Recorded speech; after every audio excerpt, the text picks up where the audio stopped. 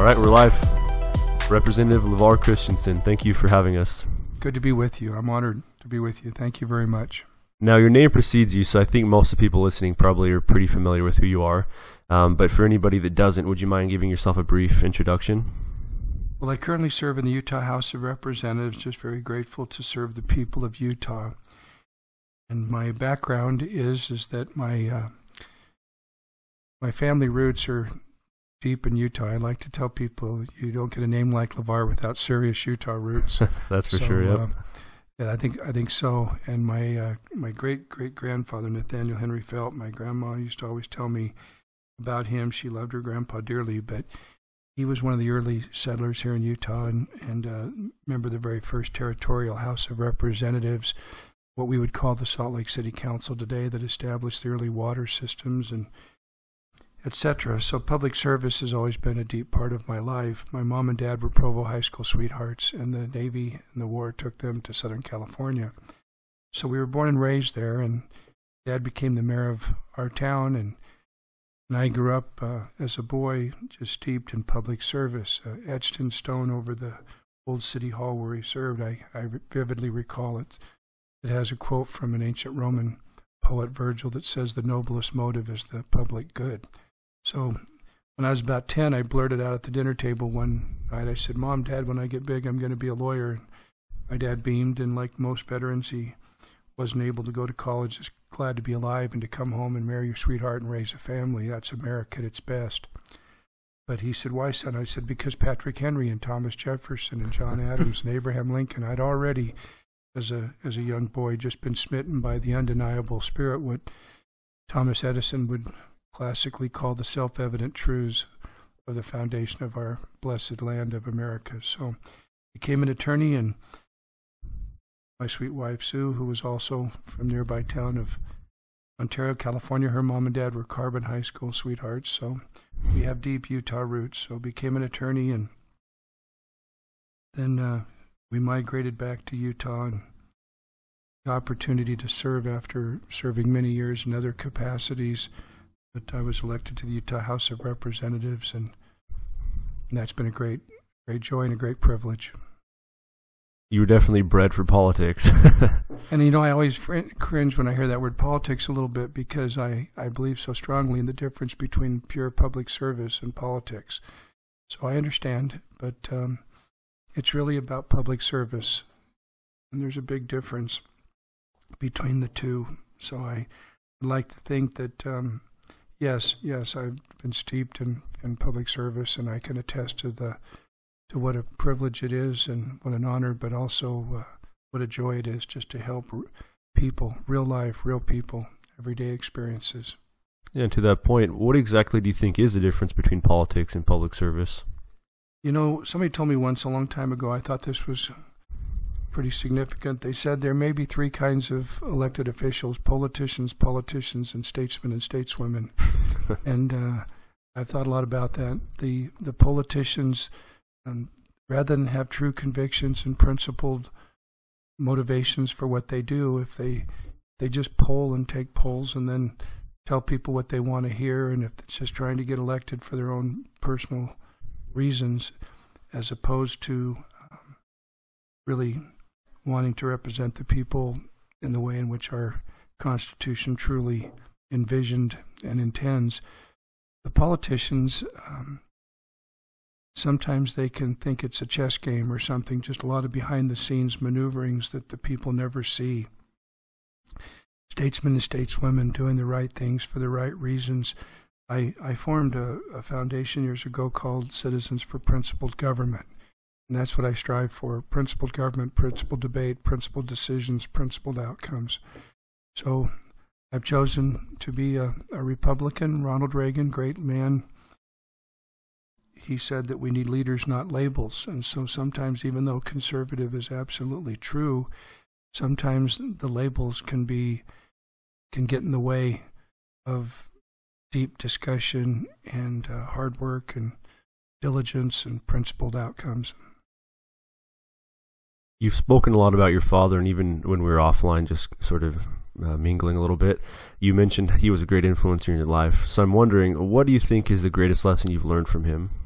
I think the one I mentioned, the growing up, just the selflessness, the genuineness, the sincerity of pure public service. Love the people, serve the people, help the people. Just to know that everyone, I guess, if you think back to the lesson at Christmas time, that joyous season, but when Charles Dickens taught that profound lesson about Ebenezer Scrooge, and here he had worked side by side pretty selfishly with a man named Bob Cratchit, and it wasn't until that one momentous night when finally, through miraculous means, he looked through the window and he saw that his employee had a little boy named Tiny Tim. And not until he went home with him and saw him in his home environment with his family did he ever really know the man and what a difference it made. Even as we served side by side up in the Capitol, such a fast-paced, hectic environment, but unless you really go home with someone and see them, we don't really know them well as we wished we did. So again, when people come forward, the constituents that you serve, and now I look back at session after session, and I look at the legislation that I've been able to sponsor and pass, every one of it is rooted in an individual, a family, a group of people, citizens who are being impacted in a way that they need help, and they come to their elected representative and they say, "Can you help me?" I said, "Absolutely." It's been said, when a friend asks, there is no tomorrow. You run and you help them and you do whatever it takes. But we're principled. You can't, you don't agree with everyone all the time on everything, but always, always we move forward with the greatest compassion and genuine respect for all people, all individuals.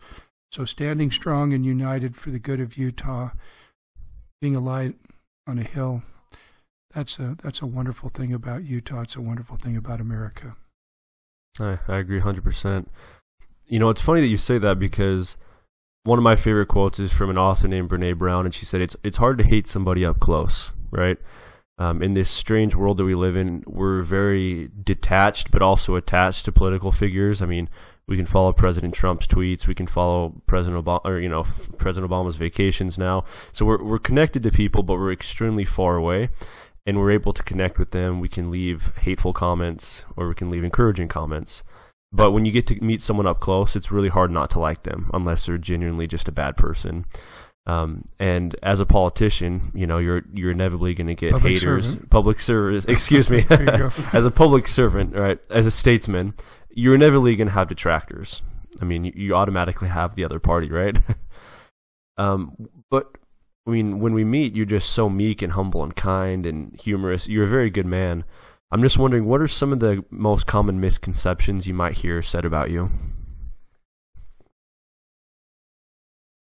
Maybe just some of the things you just mentioned, that maybe you're perceived as being very religious or something, and that maybe that somehow people think that you're not supposed to ever discuss religion and politics, and here you are serving in the midst of what's viewed as a political world. I'm very grateful for those founding moments, but with all of our discussion and our dialogue and our combined efforts in defense and protection of rights and liberties, you have to step back and say, what are rights and where do they come from?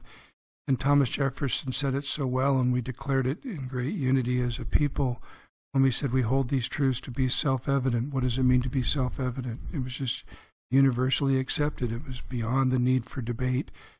He said we hold these truths to be self-evident, that all men, all mankind are created equal, endowed by who? By their Creator with certain unalienable rights. So there is a Creator, and that's where rights come from. John F. Kennedy got it right in 1960 in his inaugural address when he said the rights of mankind are not generous gifts that come from the state, they come from the hand of God. And so being a united people that acknowledge our Creator, again in our founding declaration, where the founders, on behalf of the people in great unison, over 3 million people in 1776, 3.3 million people in Utah today, to think that Utah represents the entire 13 colonies of 1776 wow, is a pretty inspiring thought in and of itself. But But to think about that founding declaration acknowledges the laws of nature and nature's God and the supreme judge of the world, and expresses our firm reliance on divine providence. And so it was then, and so it is today. And so it must always be. But that brings out the best in all of us. Compassionate conservatism. Like you said so wonderfully a moment ago, when you see people up close, there's a church hymn with a line that says, "There is a sorrow in the heart that the eye cannot see." So you asked me, maybe what are some of the misperceptions?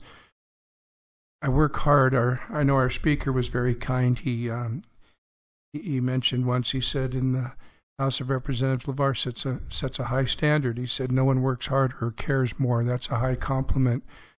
But in working hard for the good of the people, I'm grateful for my attorney legal background, that I can understand the law, read all of the bills, help amend them, know what they say, vote in a way that is based on informed consent.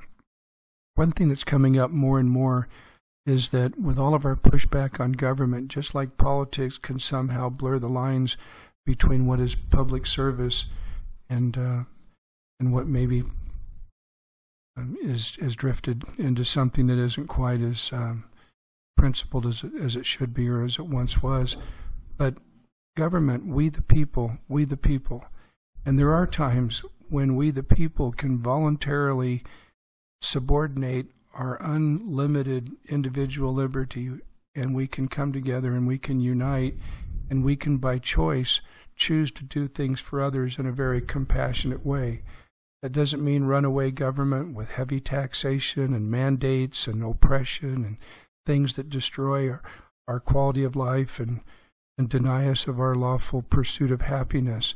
But there are many things that we choose to do through our elected representatives that are rooted in genuine compassion, and it's a voluntary act by the people trying to do all we can together in unison for the good of all. You hinted to it a little bit in what you just said, but you've had a very eclectic career. I mean, you started as a lawyer, you've been a business owner, now you're a statesman, a civil servant, but you're also a father and a husband. You've held ecclesiastical callings. You've worn a lot of hats at one time. How have you managed to sort of balance all that and still give yourself enough time to do your due diligence in each category? Like every man, an amazing wife and family. I wish I could say I perfectly balance it. I just do the best I can day after day after day.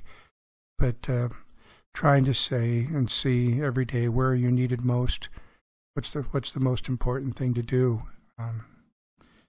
And so I just try as best I can to do all those things. But I've been fortunate, I guess, in my personal life, as I mentioned, I'm so thankful for the legal education, the career itself, my livelihood. I do so much of what we call pro bono work. So many people that can't afford, they need an attorney, but they can't afford an attorney, and that's the bulk probably of most of my legal practice, is just trying to help people in so many situations. People will say, "What kind of a lawyer are you?" And so I'd like to say a really good one. But as far as where the fields go, they go wherever people's needs take me. But my family was very successful in home construction and property development, and my kind of like that Jimmy Stewart in It's a Wonderful Life, where he always had dreams and visions of going somewhere else, but the family needed him, and he stayed and he helped with their financial institution. You saw how closely he was involved with the people of his community. In many ways, that's probably my life story too. I left a very large, prestigious firm coming out of law school and was fortunate to receive national awards, but my family needed me, and they asked if I'd please come and help them, please join them. And so I did. I said, I'll stay as long as you need me. I have other hopes and dreams and plans. But for the next 10 years, I devoted myself to helping them.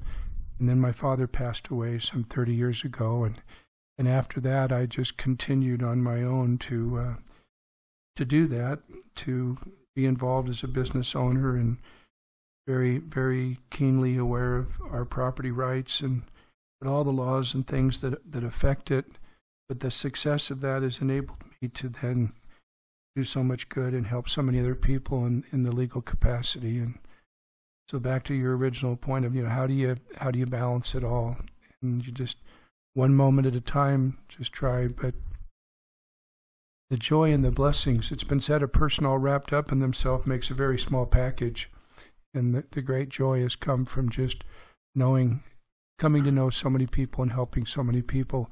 I think back in my public service in the House of Representatives, and I think of all the people that have been impacted by the legislation that I've been asked to pursue and to sponsor and to develop and to successfully pass. And then I see all the good comes from it, and I look back and I think of all the people that I would have never known if I hadn't served in these capacities. And then when I look forward to another term of service, I think of what's up ahead and new people that I can continue to help. So many people would certainly think of you when they think of the word successful. But you personally, when I say successful, who's the first person that comes to your mind? Well, it depends on what area of life.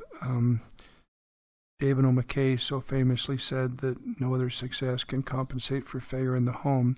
So our homes and our families are most important of all. But people, they struggle. Not everything goes perfectly well for them in their homes, their families, their marriages, and so we're sensitive to all of that. But to the extent that we're talking about public service and the state, our state and our nation, Ronald Reagan comes to mind in our time period. I think of the Reagan Revolution that led to our strong Republican majority here in Utah. And here we are now, the best managed state, the fastest growing state, one of the best places to raise a family, to start a business. Our strong values here in Utah, 180 languages spoken. Now we're talking about the Silicon Slopes. I've been honored and grateful to represent our state in international relations, and I know how our state is viewed in the eyes of leaders everywhere, and for good reason. But Reagan himself, when he really, in the last several decades, really came to us and was the great communicator. And at the end of his tenure as president, when he gave his final farewell speech, he said, "I've been called the great communicator. I'd like to think that I just communicated great ideas, true principles." And he certainly did. And he did it with great wit. And and great wit and wisdom. I have compiled all these quotations from Reagan that I like to share with my constituents, and also from Abraham Lincoln. Lincoln said, "It's a mighty thin pancake that doesn't have two sides to it." And so we're genuinely open to every point of view and bringing people together. But Reagan, and I think I mentioned earlier that he asked my father to run for state office. And as a teenager, I was fortunate to have some great moments with Ronald Reagan and my father. So that legacy has stayed with me. What was he like in person? I mean, not many people listening had the opportunity to meet President Reagan, but do you have any experience or a memory that you'd like to share from that? When I mentioned earlier about the difference between public service and politics, the great communicator and the ideas, I mean, he was witty and it was genuine. And nowadays, I think sometimes if you like a speech, you should elect a speechwriter, because you're not really looking into the heart of the individual. To think of the greatness of Abraham Lincoln, to have a man, a godly man, when today, when we think about our Pledge of Allegiance, a grateful nation came home after World War II when everything was at stake. And with now General Eisenhower as President Eisenhower, Congress added the words "under God" to the Pledge of Allegiance and adopted "In God We Trust" as our national motto. Where did those words come from? Abraham Lincoln riding a train to Gettysburg, writing his own speech, the ultimate 2.5-minute talk, and on a handwritten envelope, that this nation, under God, might have a new birth of freedom, with government of the people, by the people, for the people. Well, for Reagan himself to have written out so many of his own speeches, they were from him. And he was a man of principle. They called him a citizen politician, just rose up and communicated these great ideas. But low taxes, limited government, peace through strength, all the things that he gave us, tear down this wall.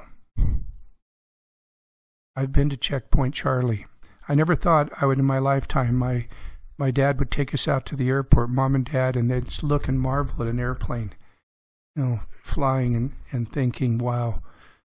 And had I known that in my lifetime I would actually be present and witness the landing of the space shuttle.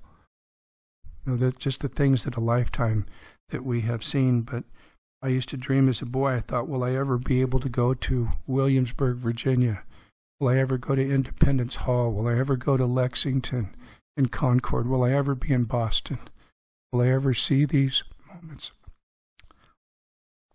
I remember being in the House of Burgesses in Williamsburg and being very humbled to think that here I am, an elected representative, much like Patrick Henry was when he stood and gave that first famous speech about the Stamp Act resolves, and then later to be at Richmond, Virginia, and St. John's Church, where he stood and said, "Give me liberty or give me death." And most people don't know who Edward Carrington was, but he was a soldier there and the people that were gathered, and he was so moved by what he experienced. He said, "I don't ever want to forget what I just felt here this moment." He says, "Bury me on this spot." And if you look just outside the window there's a gravestone of a man named Edward Carrington. So we have so much to be thankful for. I'm very grateful for the opening. Every day in our sessions we have an opening prayer and a pledge of allegiance, people of all faiths. But to me it's one of the highlights of every day as a public servant for the people of Utah. Of all those historical Civil War monuments or original colony establishments that you just mentioned, was there one in particular that really stood out where you felt sort of a supernatural, those times when you stand in a place and you can sort of feel generations before you? Did you have an experience like that in any of those locations? Really all of them, but I think Independence Hall there in Philadelphia, that's so unique, the Green Room, where the Declaration of Independence was first signed, and then later to have the Constitution signed there. That's just sacred ground, undeniably sacred ground. But to realize also that sprinkled up and down the coastline of those 13 colonies at that moment in time were these great, great patriots. And again, through the election process, so thankful that the people of Hanover County selected a young man named Patrick Henry. I don't know who his opponent was, but I'm glad that they selected Patrick Henry and sent him to the House of Burgesses and all that he stood for. And then, the same thing to realize when you look at the doors of the Independence Hall and to realize that there in 1787 as they came together and the Constitutional Convention, but when those doors in September finally swung open and a woman asked Benjamin Franklin, "What kind of a government have you given us, sir?" And he said, "A republic, madam, if we can keep it." And here we are, the stewards of that, keeping the republic. And John Quincy Adams, son of John Adams and Abigail, who said, "Posterity, you will never know how much it took for my generation to give you your liberty. I hope you'll take good care of it." And so, again, George Washington, at the end of his heroic life, I just want to say one thing. I love bringing students up to the Capitol. I help sponsor and establish the Utah Commission on Civic and Character Education. These aren't just abstract history lessons for people to think about occasionally. Carl Sandburg said, "A nation that forgets its hard beginnings is a nation in decline." And a chilling quote from Karl Marx, of all people, he said, "A people severed from their roots are easily moved. You don't ever want to be severed from your roots." And they make us stronger and stronger as time goes on. But this wonderful group of young students were with me up at the Capitol, and I was just so thrilled to be with them. I do it all the time. It's one of my favorite things to do. Even helped with our commission. We even make it possible for the young people from all over to come up to the Capitol and have funding there that they can receive through the schools so that they can make those trips.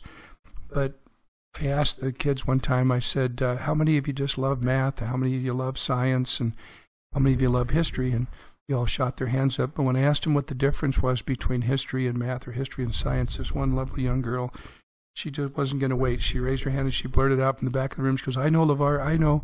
She said, history's all about real life and real people. And I said, can I quote you forever? Because it was so true. And I said, don't ever, ever let any of this come across like it's just a story in a book. I said, think about it. What if you were a young girl living in Lexington, Massachusetts in April of 1775, and you're in a little log house that your father chopped down the tree, built it. There's no air conditioning. There's no electricity. You wake up in the middle of the night. Why? Because your father is up. He's got a candle. You hear something. What's he doing? He's grabbing a jacket, a rifle. Where are you going, Dad? I'm going down to the green. Why, Dad? The British are coming. Are you going to be okay? It'll be all right, honey. Don't worry. Don't worry. And these men go down to the green, and Paul Revere and William Dawes, they're all riding through the night. A king who's never been to America thinks he owns us, taxation without representation. And they think that if they can secretly capture the militia, look at our Second Amendment rights, right to bear arms. But instead, these men, they gather, and they have a natural leader, John Parker, who says, don't fire unless you're fired upon. Don't fire unless you see the whites of their eyes. But if they mean to have a battle, let it begin here. Real life, real people. 8 dads don't come home. Real life, real people. So Washington, at the end of his heroic life and his public service, never in the history of the world has a military leader voluntarily relinquished his control, his authority, just went home to live as a free man, having helped us establish our freedom, our God-given freedom. But at the end of his life, he said, there is no duty more pressing upon a legislature, I think. Now listen up, us as legislators. The father of our nation said what? He said, there is no duty more pressing upon a legislature than to support a plan for teaching the science of government to the, quote, future guardians of the liberties of this country.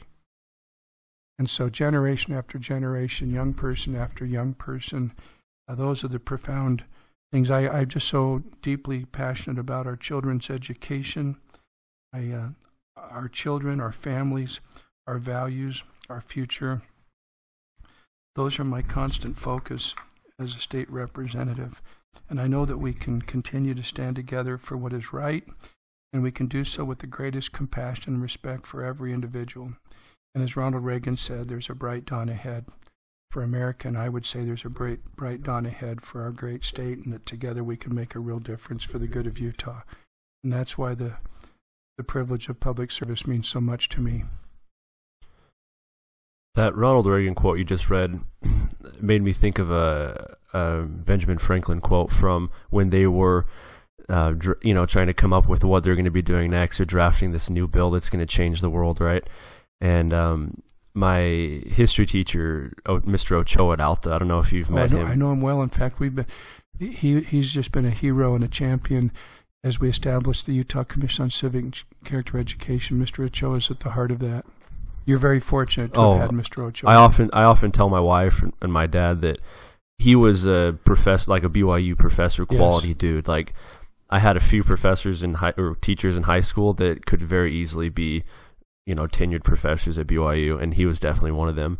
But one of the things that he would talk about when we'd go through this lecture is he'd say Benjamin Franklin was sitting there in that hall, and he was looking forward, and on one of the chairs in front of him there was a sun, and he was trying to figure out in his brain, he said, is this a rising sun or a setting sun? So exactly what you just said about Reagan made me think of that quote. Well, it's exactly what I said earlier when you asked me the question about which of all the places I've been where that chair is. It's real. It's still there? It's there. It's real. And when you're there in the green room where they signed the Declaration of Independence and later the Constitution, the famous paintings that's in the Capitol Rotunda in Washington of Washington there at the signing, but that's when Franklin mentioned that as he'd been looking at that chair where Washington had been sitting all that time. To have a young James Madison there keeping his notes, I'm not really into original editions, but lo and behold, when I was at a bookstore in Williamsburg, gleaned all the books I could, and lo and behold, I found the original edition of James Madison's Notes on the Constitutional Convention. Just sitting in a bookstore? It was a bookstore. What? Yeah. And did you buy it? oh yes, it's in my library. Wow. And they were so humble. They were so humble that we really honor the original intent. Justice Scalia, who passed away, but talking about the justices, and this is a serious concern. Jefferson said he feared that the time might come when the Constitution could become a piece of wax in the hands of unprincipled judges. And when the Federalist Papers were written, and Hamilton was that these humble men, they were trying to rally the states to ratify this great work that had just been accomplished. But he said, don't worry about the judicial branch. They're the least dangerous branch of government. But that's not so today. There's too many instances of judges legislating from the bench, making law from the bench. And that's unfortunate. But Madison, because of their humility, he wasn't going to, and really they weren't supposed to keep notes otherwise, because if it was today, if the Constitutional Convention was today, and if the nightly news was just, putting in a negative context on everything, that people would be losing confidence. But they came together in collaboration. It wasn't under the magnifying glass. A wise man once said, be careful not to be pulling up the flowers all the time to see how the roots are doing, or to be pulling up the carrots all the time to see how the roots are doing. And so if the daily commentary were just tearing it apart.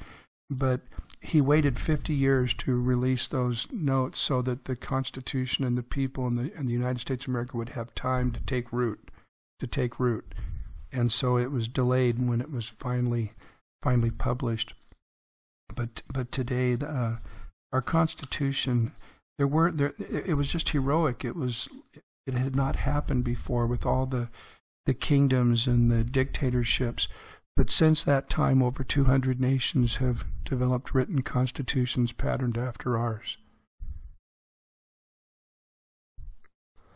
And the Bill of Rights, that as they went forward to ratify it, the 9th and 10th Amendments, the states were concerned. They didn't want the new government to just be the equivalent of a king. They thought, so our Constitution tells us that the federal government has limited powers. Unless it's expressly mentioned in the United States Constitution, the states have retained those powers. And if they're not expressly given to the states, then they're retained by the people. So we, the people, so all of our rights come from our Creator, and then we, the people, in unity come together, and we strive to do what's best for the public good. Back to that wonderful teaching that I received from my father early on. The noblest motive is the public good. And nobody being so extreme that they would claim that their selfish, unlimited, unchecked exercise of any and all rights. If it's not too much, this is a kind of a profound story. My son, my oldest son Kenny, and my wife Sue and I, with our 3 children and now 6 grandchildren, but my oldest son, I remember he called me one day and he said, Dad, he goes, you're quoted in a book. And I said, what? And he goes, oh yeah, my friend said that there's this book out there. Now this was more in a religious setting where I had shared an account, apparently, that in my church capacity, and somehow it ended up in a book of quotations. But it's just a simple story, and it was called The Parable of the Kite.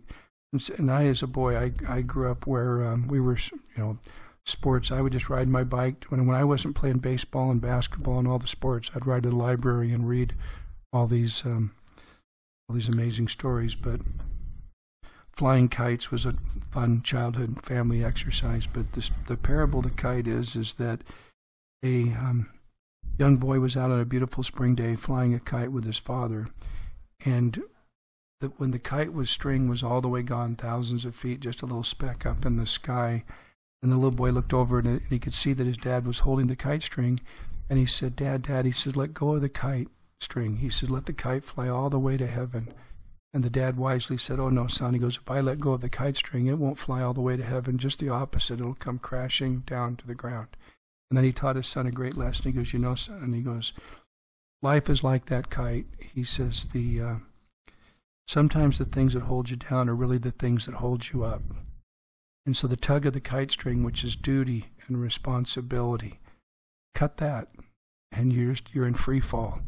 And so to think that freedom just means anything, unlimited, as if there's no duty, no responsibility, that would be a mistake. So obviously we don't want compulsion, but that's again why I think our truths are so profound. Back to Washington, and you asked me once about misperceptions, and if more and more, sadly, it's like if you mention the founders, or if you go back to our origins, that some would like to think that that's just a history lesson that you just get in a classroom, and that it has no modern relevance.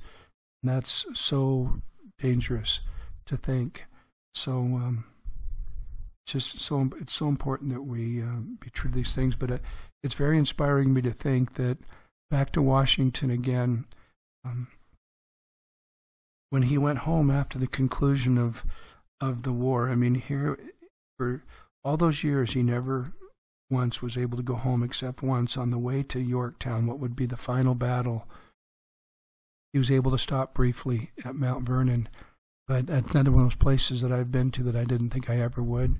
But to think of this, to think that when it came time to go to the First Continental Congress there that was held in Carpenter's Hall, and then originally later on at Independence Hall, but when Patrick Henry and Richard Henry Lee, they didn't carpool to Philadelphia from Virginia. They rode horses, a 10-day ride. And when they went to Mount Vernon to pick up George Washington, Martha walked him to the car, walked him out to the horses and the carriage, and she said to the other men, she said, "Be strong, men. I know George will." Isn't that something? And so, anyway, there's just so much. We have so much to be thankful for. But for Washington, there was no precedent. When Madison went back to him and he said, "General, we need you again. Your country needs you again." And so when they went back to Philadelphia for the Constitution to form the United States of America, this new government, but when he became the president, there was no precedent. There was nothing that told you what to do. For him just to voluntarily, on his own, instinctively come to the swearing in, the inauguration, and to bring a Bible with him, and to just open it to a verse that meant so much to him, and to put his hand on it. And then when he was asked to take the oath, and of pure fidelity to the upholding the Constitution, the oath of office, will you do that? Yes, he says, and then he adds the words, "So help me God." That was the man. That was his heart. That was his conviction. And back to that beautiful young girl who said, I know, real life, real people, that really, really happened. And that's what we have to be thankful for. That's what we have to look forward to. And we do have that responsibility of our own to accept the responsibilities of liberty, the duties that go with it, the accountability that goes with it, but to do it all for the good of all mankind. You've talked a lot about responsibility, gratitude, remembering. Going back to the kids that you take out to Capitol Hill, let's say an 18-year-old... Like Mr. Ochoa would, right? Exactly like Mr. Ochoa would, yeah. What would you say to an 18-year-old kid who's just graduating high school, about to enter into the world? You know, it's going to be voting soon, coming elections, going to be maybe going to college or finding a job. What would your advice be to that young person? Dream big. There's nothing you can't do. Dream big. Read. But be a thinker and read the right things that will make a difference in your life. But look up, and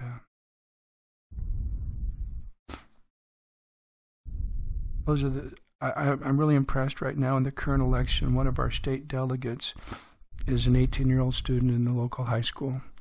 And he's a star. He's very humble. He's very well informed. I would have thought he was getting his master's degree in college, and I find out he's 18 in high school. And I just thought, wow. I guess there's a country western song long ago that has a line in it that says, "My future's so bright I gotta wear shades." And I wished I could just give out sunglasses to all the young people and say, your future is so bright, so bright. And I just love our young people. And I'm so thankful for the elderly. I mean, it's just all people, the sick and the afflicted, and there's just so many things that have happened, like I say, through the courts. And I hope with all this passion that I've shared about history in America that it doesn't sound overly idealistic or those people that almost think it's irrelevant. It's absolutely not. There's a saying that says if you don't know where you're going, any road will take you there. You have to have a compass. You have to have a map. I was really touched. Our family was out at Lake Powell many years ago, and everybody was packed into a boat. We were going fast, trying to get through all the little markers and get to, the lookout points. And my daughter-in-law, she called out to her husband, my oldest son, and she said, Kenny, she said, don't go that way. Don't go the other way. And he said, why? And she goes, that direction doesn't go anywhere. And he says, how do you know? And she said, I have a map. I thought that taught me a great lesson that day. I thought, I have a map. And if you don't know where you're going, any road will take you there. So what are our principles? What is our map? And that's what we are trying to ensure and safeguard and protect. But now as it translates into real life and real people, there are so many tangible things that we need to talk to. In a given legislative session, there's as many as 1,000 or more bills, about 500 of them passed. That sounds in the abstract like far, far too many. And I've joked and said I'm going to run a new bill that says you can't pass a new law unless you repeal 2 old ones. and we want less, not more. But if we use good judgment with our 3.3 million people, there's many tangible things. I mean, I can go into the specifics. This session, many women came to me and with great emotion told me that here we have something. They have mammography, and that they were so vulnerable that it turns out that half of all women have something called dense tissue. This is so intimate and personal. And I said, can only a woman run this bill? And they said, no, Lavar, you care, and we need you. Will you do this for us? And so in working together with these wonderful women, Colette Moser and Lisa Mon and Kelly Wolbrook and Kathy Skeen, Marilyn Larson, all of them just coming forward, and I learned that half of all women have something called dense tissue. It's just it's a condition that makes your mammogram false and misleading. That they say it's like finding a snowflake in a snowstorm. And so for years and years and these women would go get an annual mammogram, and the healthcare provider would be looking at the mammogram results that the patient themselves are not seeing. And lo and behold, it says you have dense tissue. Well, that makes the mammogram false and misleading because it's not accurate. You can't see that, and they weren't being informed. And so as I studied it further as an attorney and poring over the law books and current statutes, I find that since 1991 we've had the Mammography Quality Assurance Act, but we've never really updated or fully achieved it or implemented it. And so lo and behold, the women were saying, we need to know, we want to know, we have a right to know, please tell us, just tell us. And so working together, we passed that legislation. Another family comes forward, Dennis and Celeste Shakini, and they lost their son Tennyson to the opioid crisis. Their adult children, he was a hockey player, he'd been injured, he had painkiller medicines, but it became instantly addictive. This is just one of many, but our state was as high as 4th in the nation among deaths related to this. Last year, over 600 people died of opioid addictions. And so it took me over 2 years, but we were finally able to overcome all of the civil liberties and constitutional law questions and objections that might have been there, but was able to work with the courts and the medical profession and create what we now refer to as the Essential Treatment and Intervention Act. And for the first time now, a loving, caring relative can petition the court and receive legal standing and authority to get someone the help that they don't know they need, but they do need. And rather than just watch them die like the Shakinis had to do with their son Tennyson, so making a difference, real life, real people, goes on and on and on and on. But homeowner foreclosure relief and just all of the things that have come to me from the people themselves, domestic violence protections that women came to me with, and I was able to address those as well. With regard to the federal government overstepping its bounds and owning 70% of Utah and us not being able to achieve the original intent of our statehood, able to pass legislation that has reserved our full and unconditional constitutional right to resist takings and interference with our state sovereignty. That's been very important, and been able to strengthen penalties and pass measures that would prevent illegal drug trafficking in our prisons and correctional facilities, a place where you should certainly not be vulnerable to those things. A lot of other examples that are very important here, but all rooted in the individual requests of citizens and constituents. Again, real life, real people, everyday experiences, proper role of government, compassionate conservatism. And that was George W. that said that? Yes, and it was really rooted in a man named Marvin Olasky, who's written extensively on it. And it's...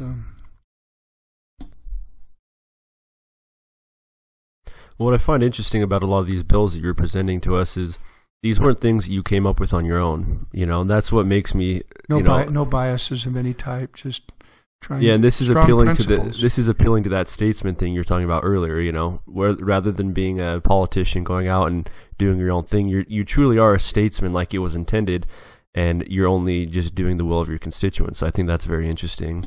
But if you wouldn't mind, I'd like to jump in a little more with the opioid problem. Sure. Because that is a big problem.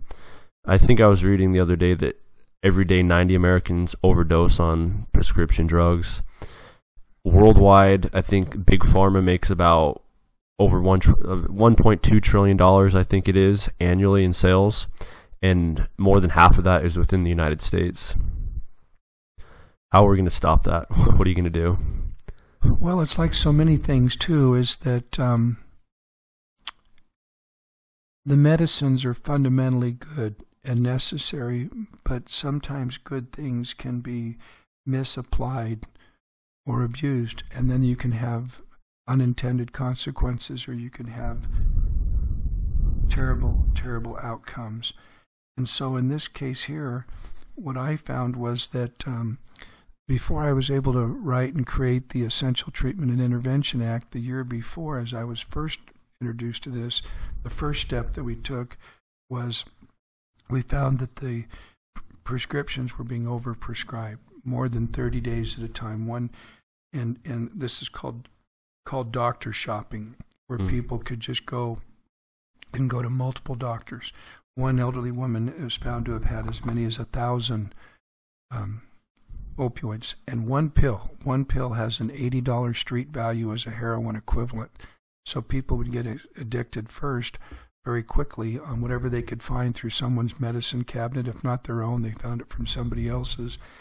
But then they would go out on the street and get the cheap version of it, and there's the illegal drug trafficking and all the things that are going on. So it turns out that although we were as high as fourth in the nation, since 2010, we've had one of the premier electronic registries that tracks the prescriptions. But we found that only 10% of the doctors were actually looking at it before they made a new prescription. So the first bill I passed was to work with them and to ask them to, the prescribers and the dispensers, to actually use the registry so that they wouldn't inadvertently be contributing to the problem by participating in doctor shopping simply because they weren't checking the registry. So that was the first step. The next step was that we found that under this extreme application of yes, liberty, we've talked all about this, but if it's impossible for anyone to get help, if the minute you turn 18, you're the only one that can ever talk to your doctor, or that nobody can do anything for you because only you can, well, that's why we were able to ultimately pass the Essential Treatment Intervention Act and created an emergency procedure where you could go in, and if you can demonstrate to the court, and they have a process now where you can show that if a person poses danger to themselves or to another, and there's two examiners and they testify, and there's just a process, but people can get the help that they need. So I serve on a high-level task force now, and at the White House level, their Secretary of Health has come to Utah, and we've been leading out in this area. We're making great strides in addressing the opioid crisis. What's really bizarre about the whole thing is since 1999, prescription, so overdoses are up 4%, or they're 4 times as high as they were in 1999. But like to your point, so are the amount of prescriptions being written by doctors. So it's not necessarily a drug dealer thing like on the street corner. I mean, these are getting prescribed legally. Well, and I think the medical profession now is stepping up where out in New Jersey, the governor thought all he had to do was just stroke of the pen, instantly tell him you can't do this and you can't do that. But here, going through the legislative process and collaboration and working together and doing it the right way and the right thing, that many of in the medical profession have now taken notice of this crisis, and they're voluntarily reducing the frequency and the volume of their prescription by as much as 40 to 45%. Instead of going 30 days or longer, they're shortening those up so that they're not building up these excessive amounts. So that's something we appreciate that is happening. I also passed another bill this session where I worked over the whole last year on the administrative rules side of how to implement all of these. And in working with the Department of Substance Abuse here and Disorders in Utah, we were able to work with the emergency rooms and coordinate with them, and also with law enforcement if someone violates the court order, how to do all this together. So again, here in Utah, naloxone also is huge. This was never available before, and we included a Good Samaritan element because people would be at some type of a drug party or something, and a person would just collapse from this drug overdose, and no one would call 911 or call for help because they were afraid that the police would come and that they would be charged criminally. And so to make sure that we're saving lives, we included a Good Samaritan element, an exemption from criminal liability, please. And then the naloxone, which is an antidote, you can actually give it to them immediately, and it will reverse it and save their life. And so that's becoming more and more available now to people. So public awareness is where we are right now. We've put a lot of protective measures in place, but we're just spending so much time and effort trying to educate the public so that if you happen to be right there when it happens, or if you have a loved one, you can act. You don't want to have the experience that the Shakinis and Mark and Kathy Lewis had with their children, with their son, Tony, where they couldn't do anything. They just couldn't do anything. We've come so far. Now, some might argue that medicinal marijuana is effective and less addictive and potentially less harmful to the individuals. What is your stance on that? You know, I think it's a great example of, I hope this doesn't come across wrong, but another quote that says, some people's minds are like concrete, all mixed up and permanently set.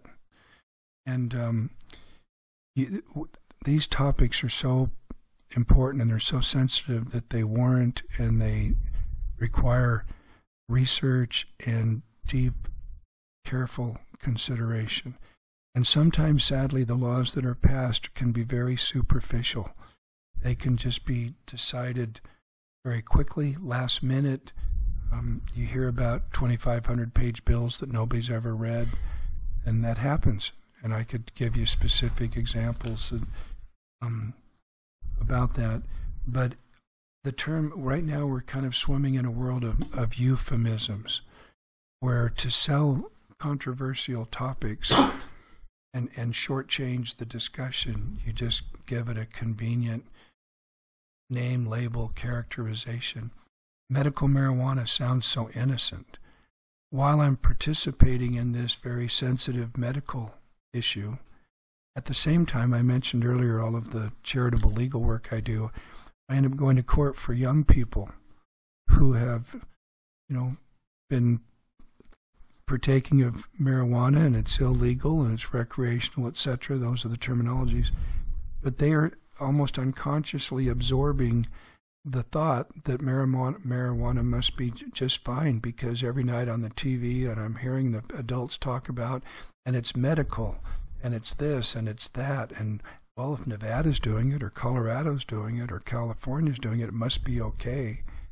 And so we've got to recognize the difference between the medical application, and then, which is a very small group of people who are in extreme pain and who need maybe a broadened range of medical options if properly researched, if properly vetted, if it's supervised and administered, if the medical people have vouched for it and are watching over it. But all of a sudden now, it seems like it's premature and not sufficiently researched as yet. And here in Utah, we're beginning to try to do more studies. But what seems odd is that in this one area, where and when is the federal government the right governmental approach versus states? We keep state sovereignty, but how do you have the federal government overseeing the entire drug industry, and then all of a sudden, one state at a time, you're supposed to just go rogue and go into the solo marijuana business all by itself without comparable research and protections? So on that one, I'm still reviewing it and studying it and hoping that we can be cautious. We took a first step a few years ago where we were told and assured that there was cannabis oil elements in marijuana that could be properly extracted from the plants, and that you could then isolate those and use those for their potential medical applications. But some say that where you give an inch, they take a mile, and so more and more it's expanding. So I'm a little concerned. I don't want anyone to think for a moment that we're not caring and compassionate, and if it has merit and if it can be properly researched and administered to the same degree that all other medicines are, then we could take that step. But right now it seems like that it's possibly premature and overly broad. I think those that are for or against would really appreciate your response to that question, because it was clearly well thought out and analyzed. I think what people really have a hard time with is that concrete mindset that you were talking about, is when a civil servant is asked a question about a given subject and immediately they kind of stonewall and they say, it'll never happen, it's a terrible thing. I think just listening to you explain that, it's very clear to me and those listening that you're actually thinking these things out, and it's not just a premature rash decision, but you're doing your due diligence and actually diving into each subject. So that's incredible. I really appreciate that, because some people politically, especially through elections, they'll just go through and look at yeses or nos, and then they'll just label somebody and not know all of the thought and the reasons that went into it. I was surprised again where, why some people would just superficially go off and say that on our women's cancer, to say, well, I'm never going to require a medical professional to do this or to do that. And so you say no to anything and everything, and it's a blank check. Well, when you're on notice that all these people are dying and that this could be a solution, why in the world would you just have a blanket, overly simplistic no? And just to say, you have to look at it and do your homework on these things. The same with the opioid crisis. To have someone vote no on that, as if there's under no circumstances could you ever help an adult who's in a diminished capacity and needs help and doesn't know that they need it. And so if you just have just kind of a blanket restriction, of course you want to make your principled votes, but when you're looking at the individuals that are involved, real life, real people, that's why you're trying to make principled decisions for principled laws and principled outcomes, but always with the greatest compassion and respect. And that's when the proper role of government, too, is that the end doesn't justify the means. We're not going down the road of necessity as the mother of invention. But there is a time when, through your elected representatives, for good cause, if we have thought it through sufficiently in a principled manner, we the people can voluntarily, on our own, with our liberty and with our freedom, we can come together and we can choose to help people. But if you think that under no circumstances can government ever do this, there's a difference between government as an oppressive hand of mandates that violate freedom and liberty, and we the people who choose voluntarily to act in a very principled and compassionate way. You've spoken a lot about being compassionate, having compassion, voting with compassion. Has that ever led you to vote across party lines? Oh, yes.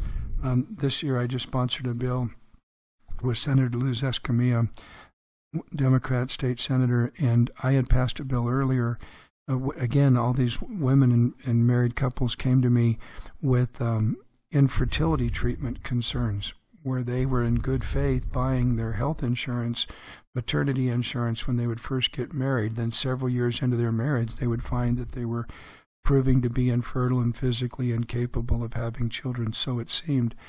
Well, they asked me what could be done, and again, free enterprise. You don't just force an insurance company to do this or that, but if they've contracted to pay with the premiums that they're receiving from you, if they've contracted to provide you with a particular benefit, now it's a windfall to them if it turns out that you're physically incapable and there's no way that they'll ever have to do what they contracted to do.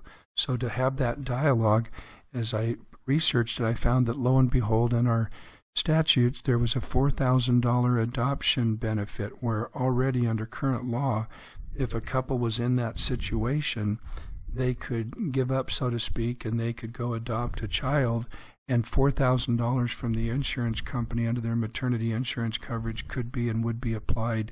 So the thought became, couldn't that same $4,000 alternatively, at their choice, maybe be applied to an infertility treatment? You always hear about these $20,000 to $25,000 very expensive treatments, but a group of doctors told me that they actually, as I researched it further, that they actually had a 90% success rate with about a $4,000, $5,000 payment. Well, this would perfectly fit that.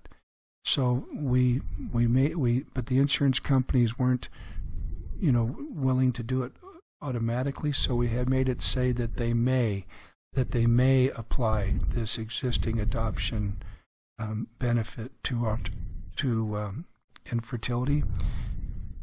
But the insurance companies weren't doing it, so it became ineffective. So the next year I passed one and said, well, then okay, fine. Then we want you in your sales disclosures, in your marketing, when a person buys the policy, tell them up front whether you will or you won't, so that they can pick the policy if it matters to them, which one would. Well, this year with Senator Escamilla, lo and behold, the Public Employees Health Insurance Policy, it's PEHP, that's the insurer for the state employees. There's 22,000 employees. They came forward on their own and said that they would be a 3-year pilot program and that they would go ahead now and do it. And so Senator Escamilla and I worked together. So I was the House sponsor, she was the Senate sponsor. And so now, thank you, PEHP, for being such an exemplary health insurer that would come forward and accept the legislation that we've done and voluntarily say, we'll do that. And we're hoping that this pilot program will cause other insurance companies to step up and do the same. Well, that's what's kind of cool about this whole pilot program thing. I mean, the free market will dictate what's going to happen in the future, right? If if people want to be insured with a company that's going to provide for them in case of that horrible instance, they're going to start leaving the other companies and start going to this one. So I think that's cool. Though it was a co-sponsored bill, you're still holding true to this free market value that you hold so dear. So I think that's interesting. Another one is bipartisan is for several years now. I've been a real diligent member of a bipartisan caucus that we call the Clean Air Caucus, made up of bipartisan representatives and senators. And we're very, we're such a beautiful state, but we're uniquely vulnerable to winter inversions. And so the air quality, the government with the, and Sinclair Oil and others have been very exemplary in this regard. But we've come together. We actually have the cleanest air in 50 years comparatively for Utah. But again, there are those that just say under no circumstances will I ever vote for a bill that requires this or requires that. Well, my bipartisan efforts again is that I've helped we have a pollution settlement with Volkswagen where we're receiving a little over $30 million in pollution settlement proceeds. So we helped establish a task force and an authority that will make sure that those funds are actually applied in the way that they were intended, not to other unrelated purposes, but that we've done things to increase and relocate the monitoring stations to where our growth is.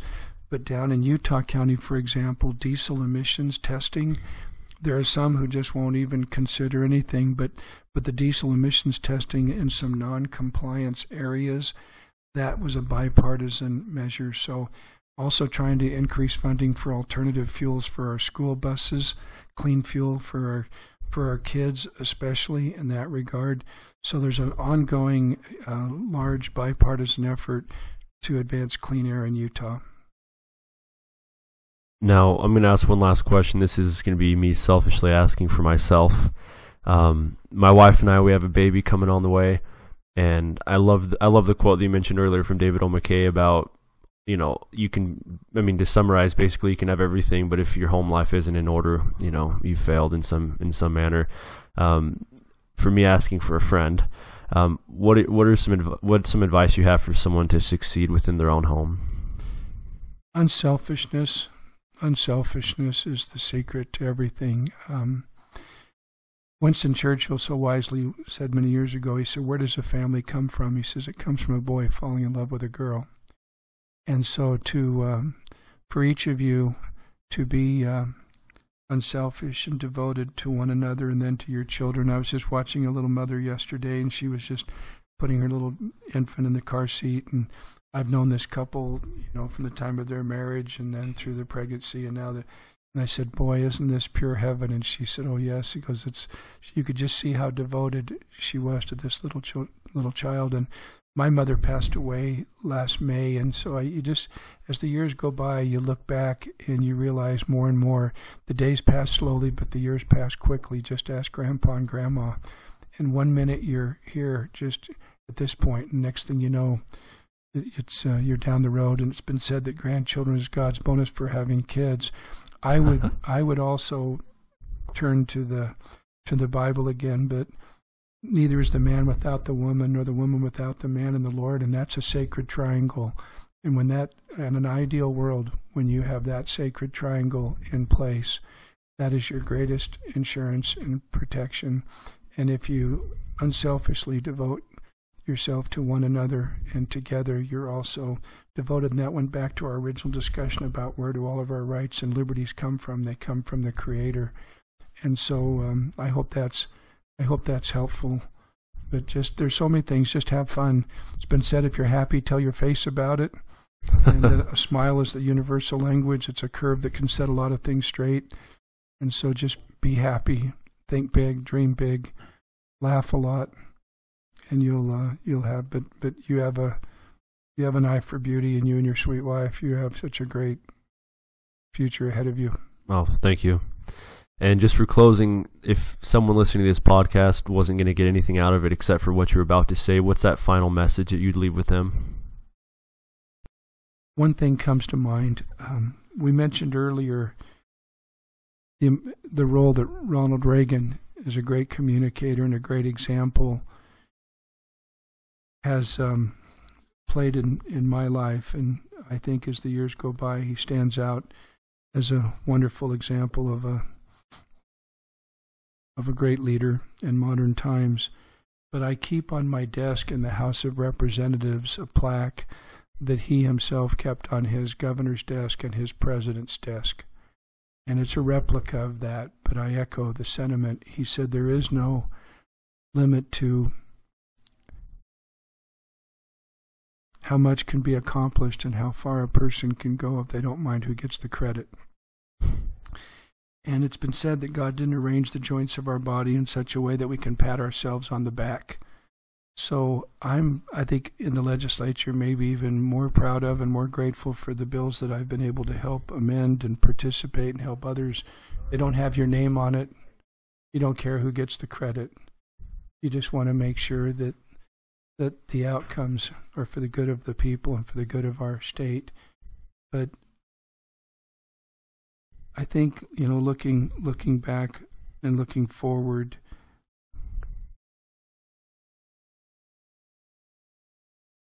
I would just say, God bless Utah, and God bless America, and God bless us all. Wow, thank you. I don't speak much on these podcasts. I just make sure that all the tech is going well. And then I think the reason that is because I just like to listen. And I just want to say I've been truly inspired today for the things that you've said. So thank you. You're very kind. Thank you for being on. You're very kind. Yeah, thanks, Lavar. The future's in your hands. All right, thanks, guys. Thanks Episode so 22 with Lavar Christensen in the books. Okay.